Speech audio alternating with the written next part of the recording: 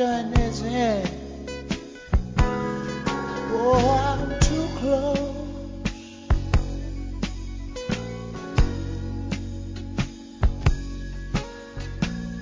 to shaking hands with all my friends. You know I'm too close. Oh,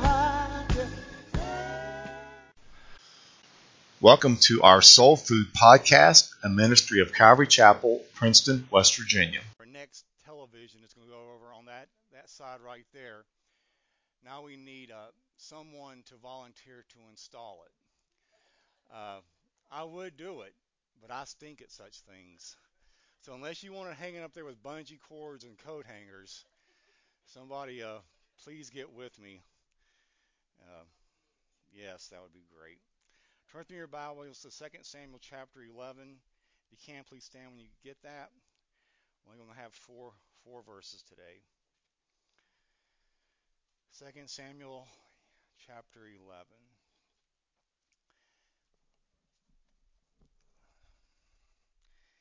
It happened in the spring of the year, at the time when kings go out to battle, that David sent Joab and his servants with him, and all Israel. And they destroyed the people of Ammon and besieged Rabbah, but David remained at Jerusalem. Then it happened one evening that David arose from his bed and walked on the roof of the king's house. And from the roof he saw a woman bathing, and the woman was very beautiful to behold. So David sent and inquired about the woman, and someone said, "Is this not Bathsheba, the daughter of Eliam, the wife of Uriah the Hittite?" Then David sent messengers and took her, and she came to him, and he lay with her, for she had been cleansed from her impurity, and she returned to her house. Father, today is a passage of Scripture that is meant for warning. And I just pray, Father, that you would just allow it to do its work in every heart here. Help us, Lord, to glean the truths from it and start applying it to our life as soon as we walk out of this building. We ask in your name, amen. Thank you. You may be seated.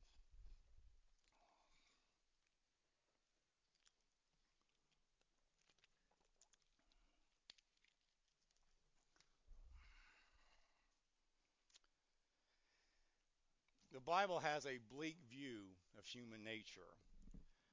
Our hearts deceive us.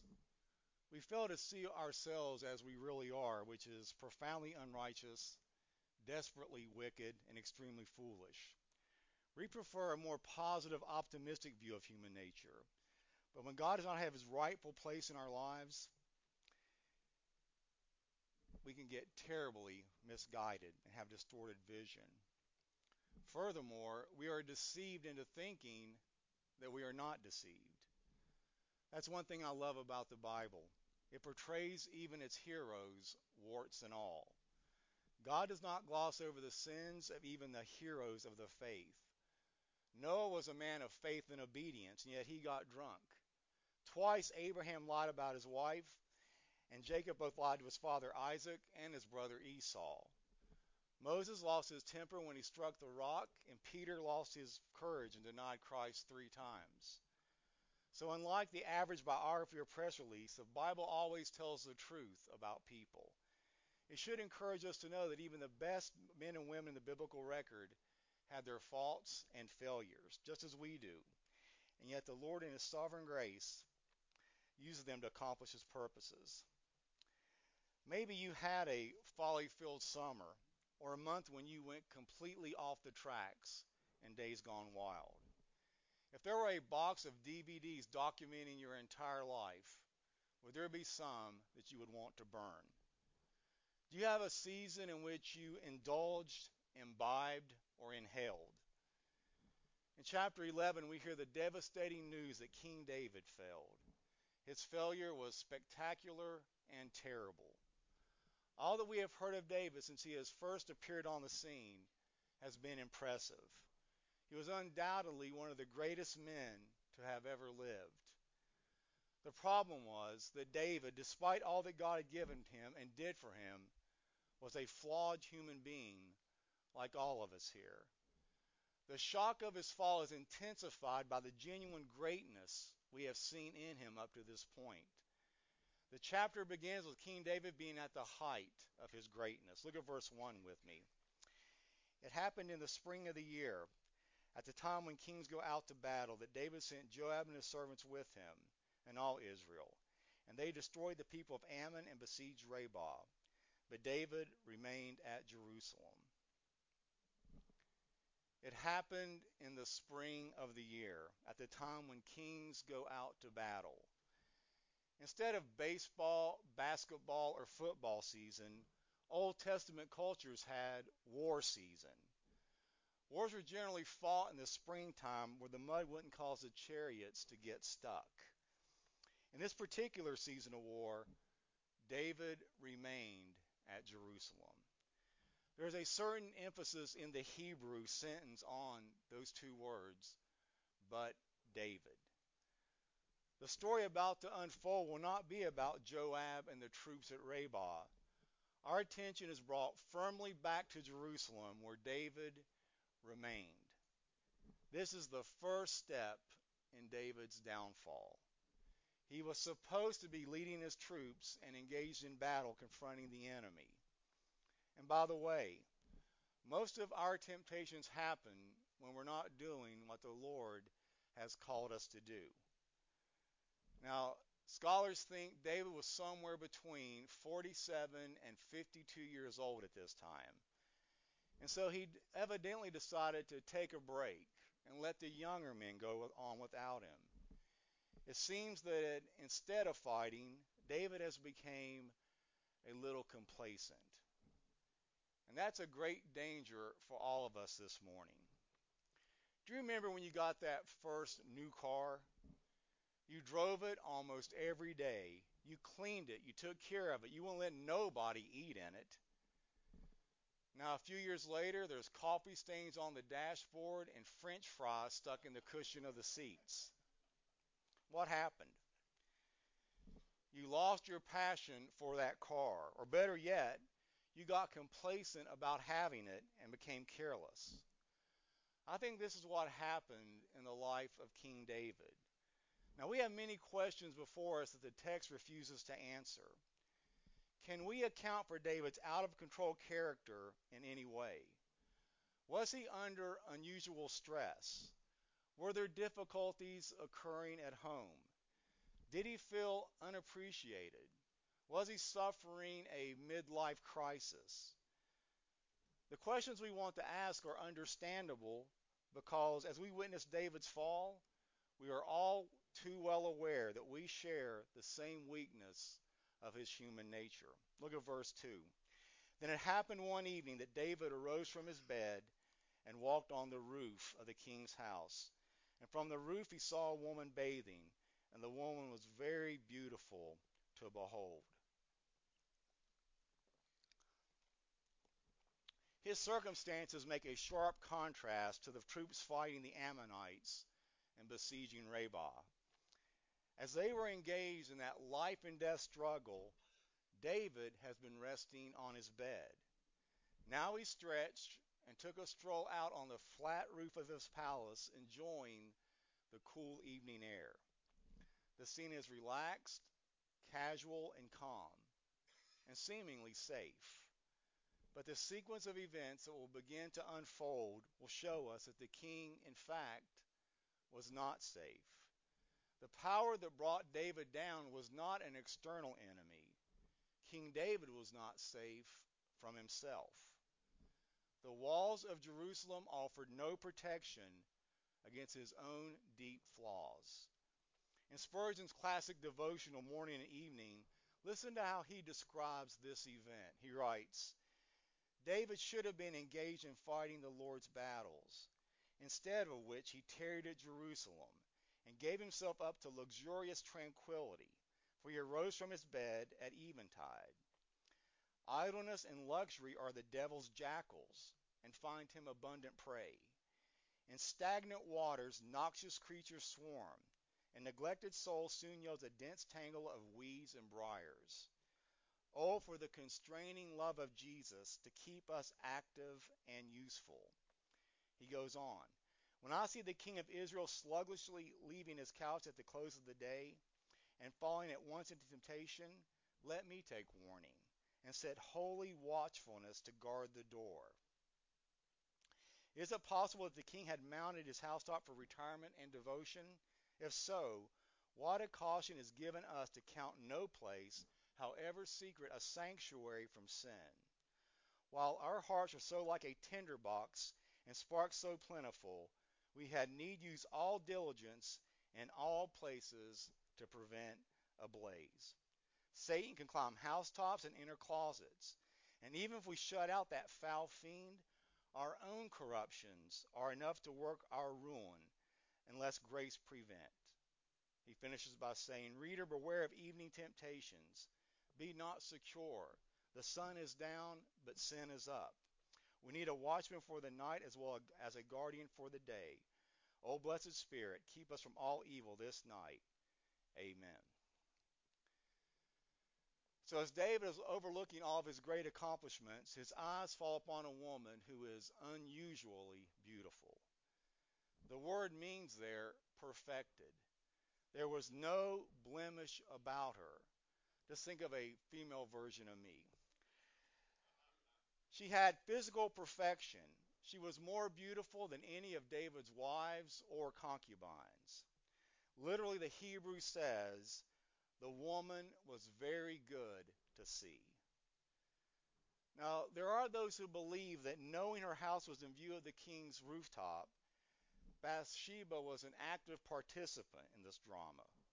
The Bible, however, doesn't say that.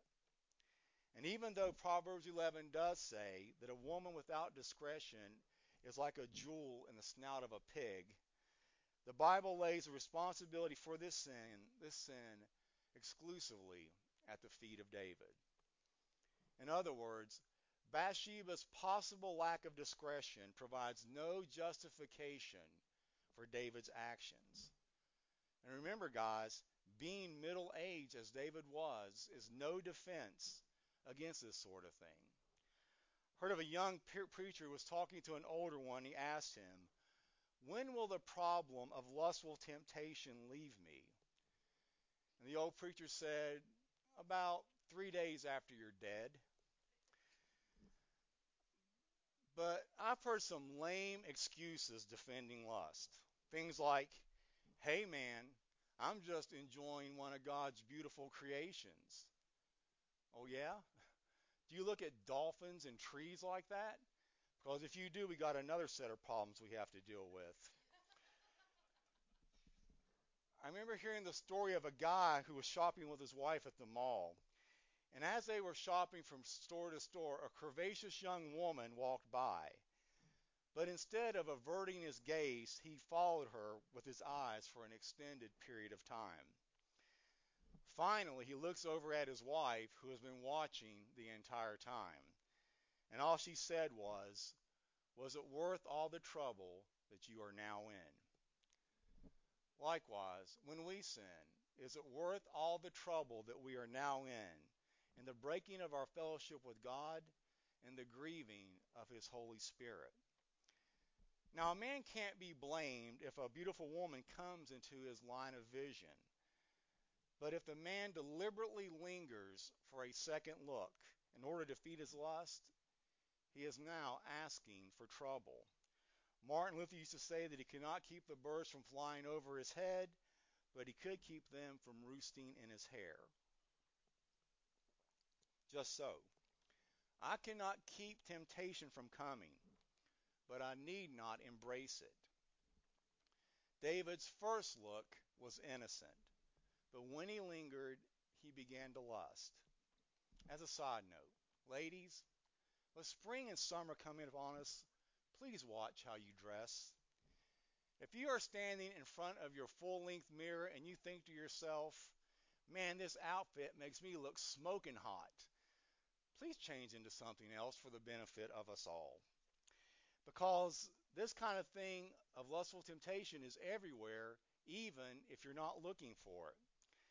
I remember many years ago at my work, my old supervisor came up to me one day when I was casing mail. I turned to see what he wanted, and he stuck this magazine of a half-naked lady in my face and said, "What do you think about that, preacher?" Immediately I replied, "The lust and desires of this world are passing away, but the man who does the will of God lives forever." I wish you could have seen his face. He dropped the magazine to his side and simply said, "I'm going to quit bothering you now." Don't you love when the Holy Spirit gives you the right thing to say at the right moment? I want you to notice two different words in verse 2. David saw a woman, and she was very beautiful too. And here's the second word, behold. First, he saw a woman. He couldn't help that. She came into his field of vision through no fault of his own. He flipped the channel, and there she was. But the other word suggests something different. He went the next step and beheld her. This suggests an extended type of gaze. When David paused and took that longer second look, his imagination began to go to work, and he started to conceive sin in his heart. That would have been a good time to turn away decisively and leave the roof of the palace for a much safer place. He should not have continued to look at the woman and foster lustful thoughts. It's interesting to note that every time in the New Testament that sensual lust is mentioned, we are commanded to run, to flee, to get out, or maybe in today's case, change the channel. And that is the only safe way in dealing with sexual temptation, because it is impossible to yield to a temptation if you are running in the opposite direction. Concerning lust, the Bible's advice seems to be don't fight it, flee from it. An example of this is in the Old Testament when Joseph was working as Potiphar's slave. Potiphar's wife came on to Joseph day after day begging him to sleep with her. Now I'm sure for a slave that had to be a tempting offer, especially considering most people think Joseph was around 17 years old at the time. And you know, being Potiphar's wife, she had to be a beautiful woman. I mean, if she looked like Ma Kettle, there would be no temptation. You'd be running for a different reason. But what did Joseph do? He ran away from her. He didn't say, "Hang on, let me pray about it," or "Can I share the 4 spiritual laws with you?" No, he already knew what God wanted him to do, so he just got out of there. Now, Satan no doubt whispered to him, "She's available. She is willing. You have needs. Her husband is away. No one will ever know. Seize the moment." So here Joseph faced a critical moment of decision. But his faith won out and he cried, "How can I do this great evil and sin against my God?" So note, Joseph met his temptation with a definite act of his will. There was no saying just once won't hurt. But with no hesitation, Joseph expressed his great refusal with a firm and a resounding no. Listen to the advice from an old Puritan commentator. At that hour, David saw Bathsheba. We are never out of the reach of temptation. Both at home and abroad, we are liable to meet with allurements to evil. The morning opens with peril, and the shades of evening find us still in jeopardy. They are well kept whom God keeps, but woe unto those who go forth into the world, or even dare to walk in their own house unharmed. Those who think themselves secure are more exposed to danger than any others. Get this. The armor bearer of sin is self-confidence. Listen to me. When an image comes into your sight and you know that you shouldn't see it, flee. Turn off the computer. Change the channel. Close the magazine. Look out the window. Close your eyes and pray. Do whatever you have to do, but don't allow your eyes to lead you into sin. Now what the next verse should say is, David, coming to his senses, quickly turned away, put on his sweatpants, and went bowling. But sadly, it doesn't say that. Look at verse 3. So David sent and inquired about the woman. And someone said, "Is this not Bathsheba, the daughter of Eliam, the wife of Uriah the Hittite?" What did King David do? And David sent and inquired about the woman. He did not turn his attention away from the woman he had seen. On the contrary, he used his royal authority and directed his attention instead to the woman. David saw her. Now, he could have stopped right there. Instead, he began to research her. He wanted details and he wanted information. How many of us have been tempted and could have walked away from that temptation unscathed, but we continued to dig a little bit deeper and found out a little bit more about it until we were more likely to give in? How much more do you need to know about that relationship you know is a temptation in your life? How much more do you need to know about that place that you know will lead to your failure? The devil just might be in the details. There are some things we don't need any more info about. You don't need any more info about pursuing another person's spouse. You already have enough info. It will destroy your family and their family. You don't have to get any more info on what watching inappropriate material will do to your life. We already know the details of that. You don't need any more info on what going into overwhelming debt will do to you and your family. You don't need to research it, fantasize about it, meditate upon it, or even pray about it. We have enough info to know what we ought to do, and that is to run away. David had been told, "This is Bathsheba, the daughter of Eliam, the wife of Uriah the Hittite." She is someone's daughter, David. And more than that, she is someone's wife. I wonder if the messenger here is trying to make her real to David instead of just an object for his lustful desire. Now, many scholars believe there's a parallel between what David does and what Eve did in the garden. Think about it. Both having everything, wanted the one thing they could not have. In biblical history, this chapter is comparable to Genesis 3 and the fall of Adam. In the disaster of King David, we see the damaged and weak human nature that we share with him. And we're going to find out that chapter 11 is a sad turning point in the story of David and his kingdom. Just as Genesis 3 was the turning point for the entire human race.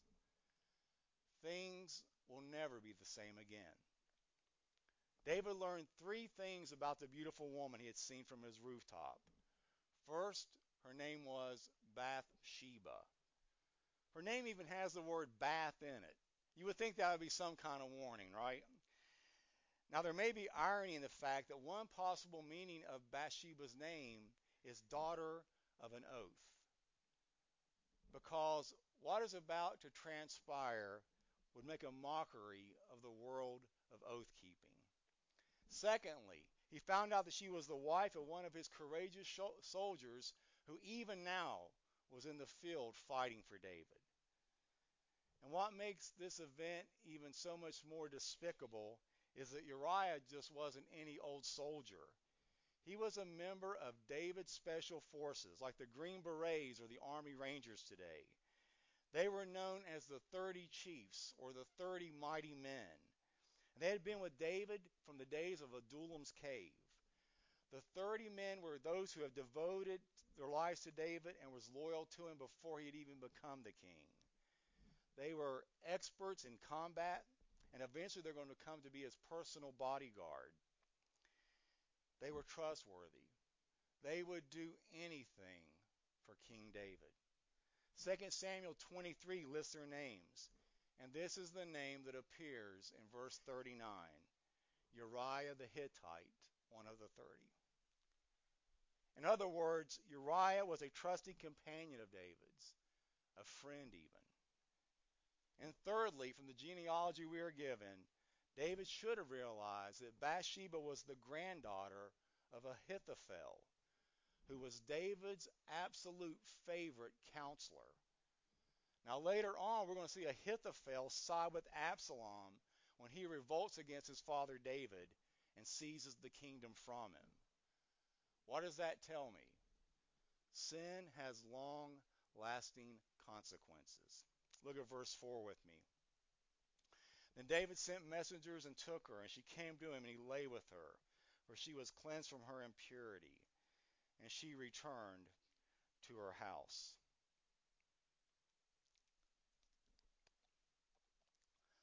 Oscar Wilde, in his unique way, usually had something to say about everything, and temptation was no exception. He said, I can resist anything except temptation. And one other time his advice was, the best way to deal with temptation is to yield to it. Well, how did that work out for Mr. Wilde? Well, he spent time in prison for seducing and molesting young boys, and eventually he died of, among other things, syphilis. God will not be mocked. Whatever a man sows, that man will also reap. And David's going to find out that this is still true, even if you are the king. We need to remember that David's power was practically absolute. What he wanted, he got. What he demanded, he received. Back then, if a king desired someone, they simply just took them. That's why you would have a bunch of kids running around the palace, and some of them resembled the kitchen help. That's just how it was. So really, Bathsheba had no other alternative but to obey or suffer the consequences. In fact, refusal could have meant her death. But this one sin is just about going to destroy David. One sin caused him heartbreak that he would endure for the remainder of his life. Now we see the root of that sin in David's own choice of taking many wives. There seems to be a root of lust that was in the heart of David. He knew it was against God's law for a king to take multiple wives, and yet he did it anyway. And like most sin, it started small, but it grew. That's what sin does. It's like leaven. A little leaven in a lump of dough will soon make the whole lump leavened. It will overtake your entire life. It will consume you. It will infect your soul. It will touch every part of your life. But sin nearly always starts small. It's like leprosy that begins with a little spot, but soon destroys the entire body. Now, sometimes we as Christians may fall into sin, but in my experience, that is the exception. Normally, I don't think we fall into sin. I think we slowly erode into sin. Sin is hardly ever from an explosion, but normally from long erosion. Now, the account of what David did here contains a number of subtle reminders in the vocabulary and ideas of what happened in the Garden of Eden. So when the woman saw the fruit was good, she took from it and ate. In like manner, David saw a woman, she was good to see, he desired her, and he took her and lay with her. David did exactly what Adam and Eve did. He was ruled by his desires rather than from God's word. Now the act must have carried with it an enormous amount of sensual excitement. Listen to Proverbs 9:17. Stolen water is sweet, and bread eaten in secret is pleasant. The Bible never gives us the idea or the impression that sin is not pleasurable. Of course it is, or there wouldn't be any temptation to do it. Listen to Hebrews 11:24. By faith Moses, when he became of age, refused to be called the son of Pharaoh's daughter, choosing rather to suffer affliction with the people of God than to enjoy the passing pleasures of sin. Yes, sin is pleasurable, but it is a passing pleasure. And it never truly satisfies. It only temporarily pacifies. Now I'm sure Satan was also working here as he does with us. The liar was probably whispering, no one will ever find out. You deserve this intimacy. You should have it. After all, You are the king. This is his method of deception, whether it's the Garden of Eden, a rooftop, or our own homes. Stolen waters may indeed be sweet. But let me read you the next verse that follows that in Proverbs.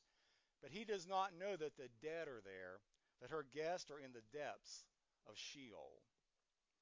Sin ultimately and always leads to death. It can certainly be fun and pleasurable, but it is a passing pleasure. And eventually that pleasure turns to pain, the pain of guilt or heartache or other consequences. You see, Satan never tips his hand when it comes to temptation. He only shows us the excitement, the ecstasy of it, and the fun that we're going to have. He doesn't tell the drunkard about the hangover. He doesn't tell the drug user this is the beginning of a long, sorrowful, dead-end road. He doesn't tell the thief that one day you're going to get caught and have to spend time in prison. He doesn't tell the one immorally involved sexually that pregnancy and life-threatening diseases are a real possibility. And so we see David returning to the bed from which he had so innocently arisen a little earlier, but now he is no longer innocent. The extraordinary brevity of the account is brutal. He saw, he sent, he took, she came, he lay. We hear of no conversation between them, no expressions of affection among them. We are told nothing about the emotions or the thoughts of the other person. All we see are the acts, and we are left stunned by it. As we close, for a long time I struggled to get my hands around the reality that there's something uniquely different about sexual sin as opposed to other kinds of sin. However, it is clear that the consequences of sexual sin are different than any other sin the Bible names. Now, David discovered this truth in a most profound and painful manner. This is 1 Corinthians 6:15. Do you not know that your bodies are members of Christ himself? Shall I then take the members of Christ and unite them with a prostitute? Never. Do you not know that he who unites himself with a prostitute is one with her in body? For it is said, the two shall become one flesh. But he who unites himself with the Lord is one with him in spirit. Flee from sexual immorality. All other sins a man commits are outside his body, but he who sexually sins, sins against his own body. Do you not know that your body is a temple of the Holy Spirit who is in you, whom you have received from God? You are not your own. You have been bought with a price. Therefore, glorify God with your body. So according to this teaching, something happens to us when we sin sexually with another person that does not happen with any other type of sin. We actually merge, if you will, in a spiritual sense with the other person. Now this uncovers one of the biggest lies in our culture today, that sex is just about sex, that it's just about the physical and nothing more. Well, not according to the teaching of Scripture. This is why God takes such strong action against sexual sins. It does something to us that most of us as Christians probably never seem to understand at that time. It not only merges our spirit with the other person, but God is coming along for the ride, if you will. Now the antidote to falling into these kind of temptations is through the guarding of our minds. Here's the advice of Paul on this matter. He wrote, finally, brothers, whatever is true, whatever is noble, whatever is right, whatever is pure, whatever is lovely, whatever is admirable, if anything excellent or praiseworthy, think on these things. If your television viewing, if your internet activity, if your DVD watching, if your book and magazine readings cannot pass that test of Philippians 4:8, you are sailing into stormy waters. Several years ago, a family in Northern California had kept as a pet a mountain lion. They got it as a cub, and it had lived with them for many years. And they treated it just like a pet. But one day they walked into their room from another part of the house to discover the mountain lion had attacked, killed, and partially devoured their child. Now, why would they have allowed such a thing to happen? Because they thought the lion was domesticated. They refused to believe it was still a wild animal. You know what? Lust is just like that cub. It may seem cute and innocent, but my friends, it will grow and not be domesticated, and it will end up devouring you.